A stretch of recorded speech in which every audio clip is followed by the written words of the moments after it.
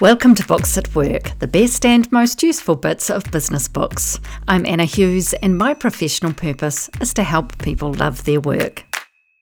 When flex is going a bit wrong, it's because we're making flexible work decisions that are often accidentally making life a bit harder for the people around us in what I describe as the landscape of our expectations. That's the voice of the lovely Gillian Brooks. She's the author of Flexperts, our latest Books at Work episode. Flexperts comes along as many of us are grappling with what flexible work actually is and how to make it work now we're on the other side of COVID. Gillian's message is that there is more work to be done to truly make flexible work work. But first, thanks for the incredible feedback on Belonging by Owen Eastwood. Please keep your thoughts and ideas for books coming, and if you're not already, follow Books at Work on Instagram. Flexperts' subtitle is Getting the Best from Flex in a World That's Ever-Changing, and it really does try to make it easy to do that. Around half the book works through a toolkit of guidance and practical activity to try and test to get flexible work working for us as individuals, for our teams and for our organisations. While Gillian advocates that some form of flexibility is theoretically possible in any line of work, she says flex is complex and she's trying to make it easy for us. So, what exactly is flex work? It's giving people choices about the hours, days and places of work. We're given a flex menu to help us with what flex work might look like. Let's run through what's on the flex work menu and the different phases of organisational maturity around flex before we talk to Gillian. So, the flex menu. It's got things on it like flexi hours. This is working daily or weekly hours in a flexible way, like flexi starting and finish times, taking a longer lunch break. There's part-time work. There's compressed hours, working agreed weekly hours over fewer days. There's job sharing. There's remote working, so working from home or somewhere other than the office some or all of the time. There's hybrid working, a working week that includes a mix of remote working and working from the office. That's what I'm trying to grapple with at the moment. There's flexi leave, buying additional leave to reduce the working hours or days. And then there's a shorter working week, shortening the working week for the whole workforce with no cut to pay in exchange for higher productivity. Flexperts helps provide context to flexible working arrangements today by describing the different levels of flex maturity in our workplaces and linking this to the levels of productivity and wellbeing to help us see how flex maturity impacts on these things. Gillian wants to help people move from frozen to fueled when it comes to flexible work maturity. This is a summary of how Flexperts describes what the different phases of maturity look like in an organisation. Phase 1 is frozen. This is the ice sheet. Formal flex work requests are needed. Full-time hours Monday to Friday are the default, and being visible in person is highly valued. Typically, managers feel very uncomfortable when they get a flex work request. In these organisations, presenteeism and management control are valued most. The next phase is called fragile. Here, the ice is melting. Flexi hours, part-time and hybrid work are considered normal. However, no one is really sure how far flex will go and what is considered acceptable. Managers also feel uncomfortable as more people want to work from home or try other types of flex. Then there's phase 3, which Gillian calls fueled. Here we are moving towards solid ground. These organisations regularly measure flex. Team members are more accountable for delivering the work than they used to be because they highly value the autonomy they've been given. Nothing is off the table because the benefits of flexible work are clear and visible to everyone. And the final phase is when you reach the Flexpert phase. You are on new and solid ground. Your organisation has a great reputation for flexibility. People value belonging to a place that enables them to do their best work, while also having space for the other important aspects of their lives. Wellbeing, productivity and creativity are valued most in these organisations. Do you recognise where you, your team or organisation sit within these phases? Well, let's talk to Gillian about how we can get the best from flex in our working worlds. So, welcome to Books at Work, the lovely Gillian Brooks. Hi Gillian, how are you? I'm well, thank you, Anna. Yeah, how are you? Oh, I'm very excited about this conversation because I love your book and I love you. So, No. first question that we always ask, as you know, is where in the world are you and what's the view out your window today? Yeah, so I am at home in Newtown, Wellington, where I've lived for quite some time, over a decade, and the view out my room is high density housing. So makes me feel, as a person from South London, it makes me feel safe to be around other people. Yeah. Nice, nice. Right. Well, let's get into the practical things in Flexperts because, yeah, really, as you know, really keen to share tools and the real practical, useful things for leaders and teams. Yeah, first question is how would you describe what flexible work could and should look like for people in an organisation? What's the ideal? Great question. So, ideally, what I would love the world to have access to is true choice in their flexible work options. When people have access to real choices about their hours, days, and place of work, that's when we can really access the benefits. So, giving people, even if it's hard, in some of those more operational frontline roles, the more space we can give people to have meaningful choice, the more likely it is that we're going to get those benefits of things like productivity, well-being, and staff retention. So that's kind of the mission I'm on. Yeah. So when you say choice, do you mean choice about where they work or what they do, or what do you mean in relation to the flexible Yeah. work thing? Yeah. So it could be so long as people are able to have some choices in at least one of those variables about hours, days, and or place of work, then that would fit into the frame of flex. So for some people, it might be picking their shift pattern and having access to that, particularly in the short term. People really value being able to flex those things depending on what they've got coming up that week or those sorts of things. Or for other people, it might be access to hybrid or remote work, which is a hybrid being combination of working from the office and from home.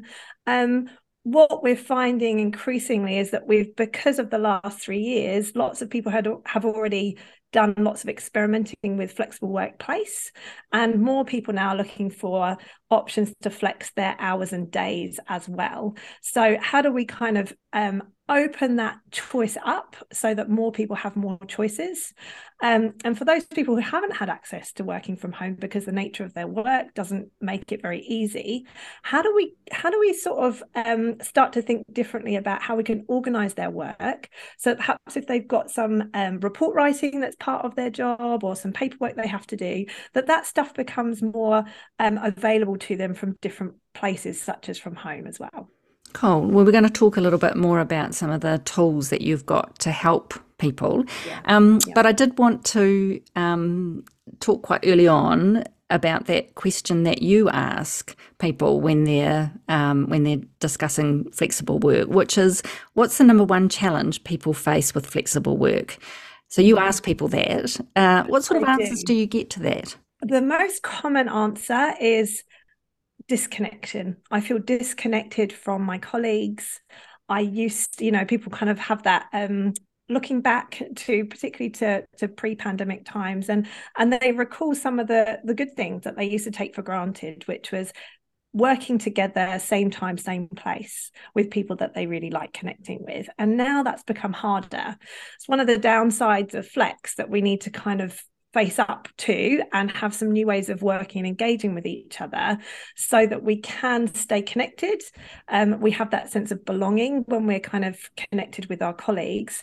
And we also have the ability to innovate and drive long-term productivity in our organizations when we connect with people who are further and wider outside in our organizations as well, because we get the clashing and colliding perspectives happening. So there's a few really good reasons to really prioritize that connecting, and finding new and different ways to do that's really vital right now. Okay, cool. So keen to kind of get your perspective about why flex actually matters. And you talk about the fact that it's important for flexible work to have a connection to strategy. What do you mean by that? I think one of the things that strategy can create is that sense of certainty in your organization that flex is here to stay, and that it plays a really important part of our workforce strategy in particular. So when senior leaders can get really clear about why flex matters to their organization, it might be something like, we want to have more diversity in our decision making. And so we need to make, kind of senior roles more accessible to more people, for example. Or it might be, we're growing as an organization, and to grow and to attract and retain the right people, we need to offer more options to more people so that we effectively widen our the labour market that we have access to. Those are the sorts of things I'm thinking about when I think about kind of connection to strategy. What strategic connection does Flex have for us? And then when that story is consistently told in the organisation through all the senior leaders, the confidence that it's here to stay means that people feel safer in their teams to get bolder with Flex and braver and try new and different things. And when people can do that in a really kind of in the way that I kind of lay out in the book, that's when you get to really access more of the benefits. So it's more likely then to play the strategic role that it can. In the book, you talk about the 3 ingredients for flexible work, and the other ingredient is leadership, and the impact of leadership and leaders on flexible work. Can we just spend a little bit more time exploring that? Why is our leadership style so important in the context of flexible work and making it successful or unsuccessful? Yeah. Well, I'm sure this won't be a surprise to anyone. The idea that so often when I start working with organizations, people say to me that the access that they have to Flex is highly dependent upon their leader. The personality type, maybe they might be a leader who's really benefited from Flex themselves in their own career, and so they kind of really want to share that, and they're on a bit of a personal mission to kind of be someone who enables that for more people. Or conversely, there might be someone who feels really uncomfortable with all those moving parts and would much rather have everyone kind of working in a similar way as far as possible, and so they're kind of really conservative in terms of what they feel comfortable with when it comes to Flex. What leadership as an ingredient of that, kind of shifting the Flex maturity and therefore the benefits that you have access to in your organization, the key part of leadership is having much more common, consistent mindset and approach to Flex that's no longer dependent upon the personality or the lived experience of your personal leader, that you can kind of guarantee that there's a much more that consistency. And when you've got that, then people feel confident taking up the tools, which is the third ingredient. There's strategy, leadership, and tools. They feel confident taking up those tools because they're going to be received in the right way with their leader and with their senior leaders as well. So I'm wondering if we could talk a little bit more about those characteristics of those 3 leadership styles that you've got in the book. So you've got leaders who are pro-flex, those that are flex hesitant, and those that are flex averse. Is there anything or any tip that you can give if you think you are in one of those categories to either get out of it or accentuate it if you are a pro-flex leader? Yeah, absolutely.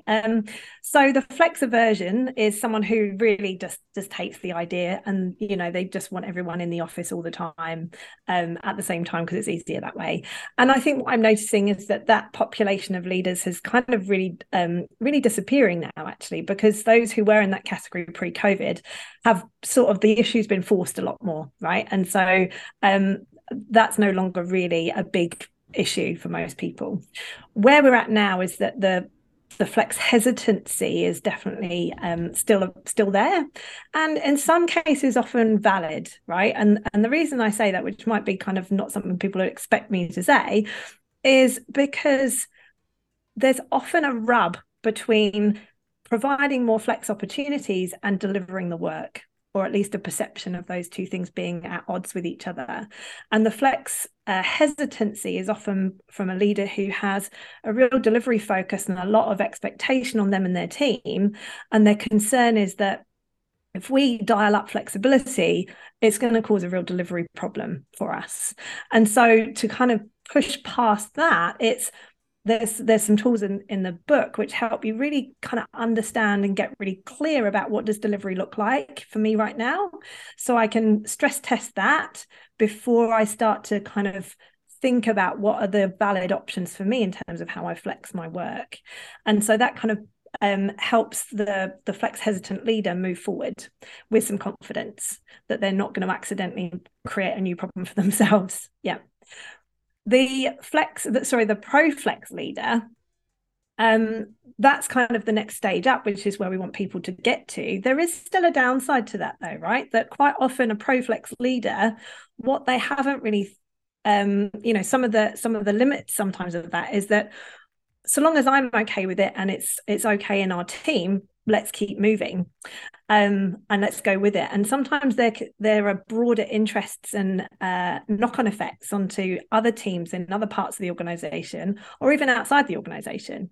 And so there's a tool there again in the book to help people just map out who are the people and the interests outside of the team that I need to represent before, again, I start thinking about what flex might look like for me, so that we don't accidentally start to be perceived as making choices that other teams might start to resent, which is a bit of a shadow side sometimes of the pro flex leader. So I really like that, Gillian. I hadn't really thought too much about the shadow side of the pro flex leader. So thank you for that. Now, I was lucky enough to be part of the launch of your beautiful book, Flexperts, and I noticed in some of the discussion and the questions that came through, there were questions about kind of leaders' nervousness to embrace flexibility, and just wondering if there are any kind of tools or tips about how you can influence your leader or other leaders to become more comfortable and try things with flexible work options. Any tips there? One of the things in the book actually is having these regular proactive flex team discussions using the tools in the book to guide that conversation. What that enables is that there's we can try stuff without feeling like we've committed to it forever. And I think that's often where people feel anxious to move forward and be bolder and braver when it comes to flex, because you kind of think, oh goodness, if it doesn't work, then what? And one of the things I really advocate for is that you have these conversations, say every 3 to 6 months is what I recommend teams do, is when you've decided what it is you're going to try next, is that you also set up a bit of a simple review process. And that can be as simple as tracking the measure of the question, how well is flex going for you right now on a scale of 1 to 10? And what you can do and agree as a team is that we need to each individually have the score that's at least as high next time that we meet, because what you don't want to happen is that there's a bit of a zero-sum game going on where a couple of people in the team are having a much better experience and they're loving it, but it might be at the expense of a couple of other people, right? And so what we can do is set up a review that means that we're all benefiting ultimately. And that makes people feel safer to move forward. And actually, if we haven't achieved that kind of success factor at the end of our next experiment, then we need to reset and try something else. And that just is much more permissive and clear and transparent for everybody, that we all need to be benefiting here. It's not just about me personally, but it's about us as well. So that sounds beautiful in really high functioning teams. But how does it work when there are teams that there isn't that level of trust or connection, that you can have those sort of open conversations and really kind of tease out what's working and what isn't? How does that work? It's a really good question. I think one of the things I earlier on in the book is this idea of what does a high trust flex culture look like in our teams, and what that requires is that open, transparent, shared understanding about those two perspectives of delivery and well-being. So if we want a high trust culture in our team and in our organization around flex, we need to have a common, consistent way of exploring what does delivery look like for me right now. And we need to also have that clear and consistent way of looking at what does well-being mean for me right now in terms of what's the well-being benefit I'm looking for from my flexible work arrangements. And when you've got those two perspectives, that's where high trust can live. But if people aren't willing and able to share that stuff in a meaningful way with their team members, the empathy is not going to be there. They're not going to build that sense of how do we all benefit from this as well as me individually, which is part of the team approach to getting the best from Flex. And ultimately, there's a quote in the book which I always refer to in my training sessions as well, which is the Eleanor Roosevelt one, which is, with freedom comes responsibility. So if people want more freedom and autonomy over their hours, days, and or place of work, there's also some responsibility which is perfectly reasonable to expect people to take on in order that they access more of those choices. So that leads me into the questions I was going to ask about delivery and wellbeing. So you've covered them off, so thank you. But just that whole idea of flexible work being the overlap between delivery and wellbeing, where did you come up with that from? Like how did you come up with that concept? So often people talk about a win-win from Flex, or sometimes there's 4 wins in that, because it's got to work for the team and for the organization and for the stakeholders and everyone. And yes, I agree with all that. But as a manager, that feels such a heavy responsibility. It's like, yeah, you can do what you want so long as everybody's happy. I mean, how on earth do you navigate that in a meaningful way? It feels really heavy, right? So that's kind of why I wanted to have something that was simpler for us to explore. And the reason I came up with delivery and wellbeing is because when it comes to the litmus test for an employer about a flexible work arrangement, the first thing we often think of is, can I still make sure delivery happens? If someone wants to request Flex, that's fine, but actually we still got a job to do. And it's not that we don't care about wellbeing, we absolutely do, but actually it can't be at the expense of delivery. We still need to find a way to get the work done. So that's the win, or the priority from the perspective of the employer. From the perspective of an employee, when we're requesting a flexible work arrangement, it's often because we want access to higher levels of well-being. And when I talk about well-being, what I mean is I take Amartya Sen's work, which, he's kind of the founding father of wellbeing economics, and the way he frames wellbeing is we access wellbeing when we can be and do what we value and have reason to value. And so I take that really broad approach to wellbeing. It's not just about fitness or kind of physical health. It's a much broader idea. And often when people are requesting a different way of working, it's because they want to have a bit more of the things they value and have reason to value. And if we've got a shared way of exploring that as well, and achieving that win for ourselves, as well as the win for delivery, that's where the gold lies in terms of getting the best from Flex. You're so clever, Gillian. For our listeners, Gillian and I know each other, so I just love hearing her insights and the way she thinks. So that's very cool. Thank you. In that delivery segment, you have this thing called the landscape of expectations. Can you describe that and why it matters and kind of how it works? Yeah. So the landscape of expectations is really the purpose of that is to avoid this culture of entitlement. So often when Flex is going a bit wrong, it's because we're making flexible work decisions that are often accidentally making life a bit harder for the people around us in what I describe as the landscape of our expectations. So what I get people to do, what this tool is designed to do is, so if I'm someone in, let's say, Anna, I'm working for you, right? If I'm in your team and I've got this idea about how I want to work differently, my responsibility first is to map out who are the people around me in my team, in the wider organization, maybe other stakeholders, customers, partners, all these other people that I connect with in my work. On a typical week or fortnight, who are those people that really matter, who are relying on me? I map those out in my landscape. And then what I've got to do is to really kind of make sure that I'm aligned with them, that we've got the same set of assumptions as each other before I start making big, or even small changes to the way I'm working. Because what I see going wrong sometimes is when we haven't done that work, we can find ourselves kind of just making life harder for other people around us. And that's where the resentment starts to build up. And over time, I'll be perceived as entitled rather than really meaningfully trying to get the best from Flex as a member of a wider community at work. And what about the kind of tools for the wellbeing piece?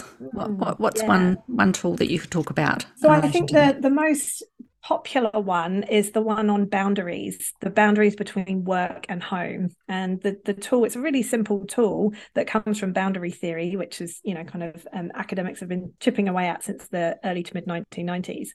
And what that's about is understanding what are my preferences at the moment in terms of how I manage my boundaries between work and home.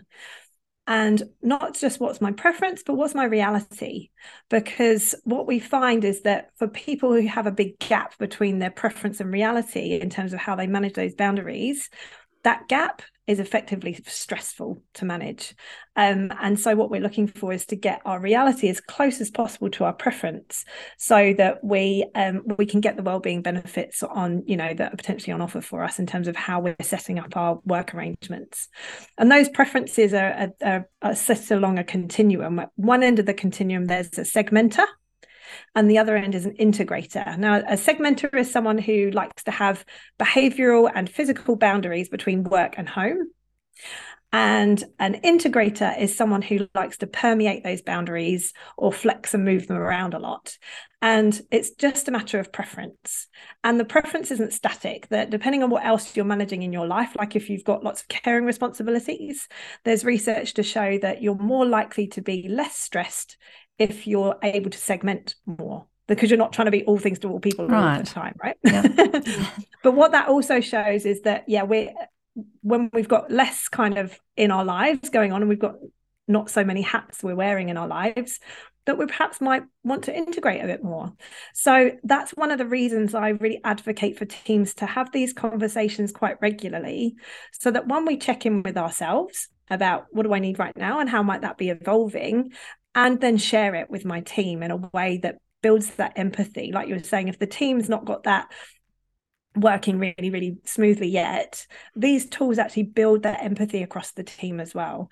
And you can just start with one of these tools at a time. I always say to managers when I'm training them, you're the curator of this toolkit. It's not up to me to say, right, you have to use the whole lot or not at all. Absolutely not. If you just start with one tool that you think, this is going to really suit us and serve a need, start there, and often the boundary one is a good place to begin. Great. So what does it look and feel like when a team or an organisation has that balance between delivery and wellbeing kind of nicely balanced? Yeah, that's when there's that confidence and commitment that we know how to do this, that we're not going to accidentally create new problems for ourselves when we're becoming more flexible. That's often the fear. And so the reason I wanted to write the book and share it as widely as we can is because the feedback I get from managers is that they do get that confidence when they've got this set of tools with them. They do feel that they've got the tools they need and they've got the confidence now to kind of manage a flexible team without all of the heaviness and the headaches that they've perhaps had up until now. And then therefore they get the benefits, the things of, it's a much more positive team. They've got those kind of productivity benefits that they can start to access, well-being. And, there's that burnout risk that lots of organizations are managing right now. So the burnout risk really reduces and the well-being boost is there. And they keep hold of their people for longer, which is great, right? In a tight labour market like we've got right now, who wouldn't want to keep hold of your good people? Thank you so much, Gillian Brooks, the author of Flexperts. So now on to our Flexperts Take 5 to take and use now. 1. Flexible work is giving people choice about the hours, days, and where they work. 2. The biggest challenge to flex work is disconnection. 3. Delivery and wellbeing are the essential flex tools. Delivery helps clarify what's expected of you right now in your role. Wellbeing is what you gain when you are able to understand and work in ways that fit your situation and preferences. 4. A key tool is the landscape of expectations. This helps avoid a sense of entitlement creeping in. 5. Flex is a team thing. Discuss it. Rank out of 10 how successful you are with this whole flexible approach. discuss what works for each team member and agree outcomes and measures to track progress. Do that every 3 to 6 months or so. I do love it when you let me know what you think of the Books at Work episode, so please keep the feedback and suggestions for books coming, and follow Books at Work on Instagram for updates on new books and episodes. I'm Anna Hughes, and that's Books at Work, making work better.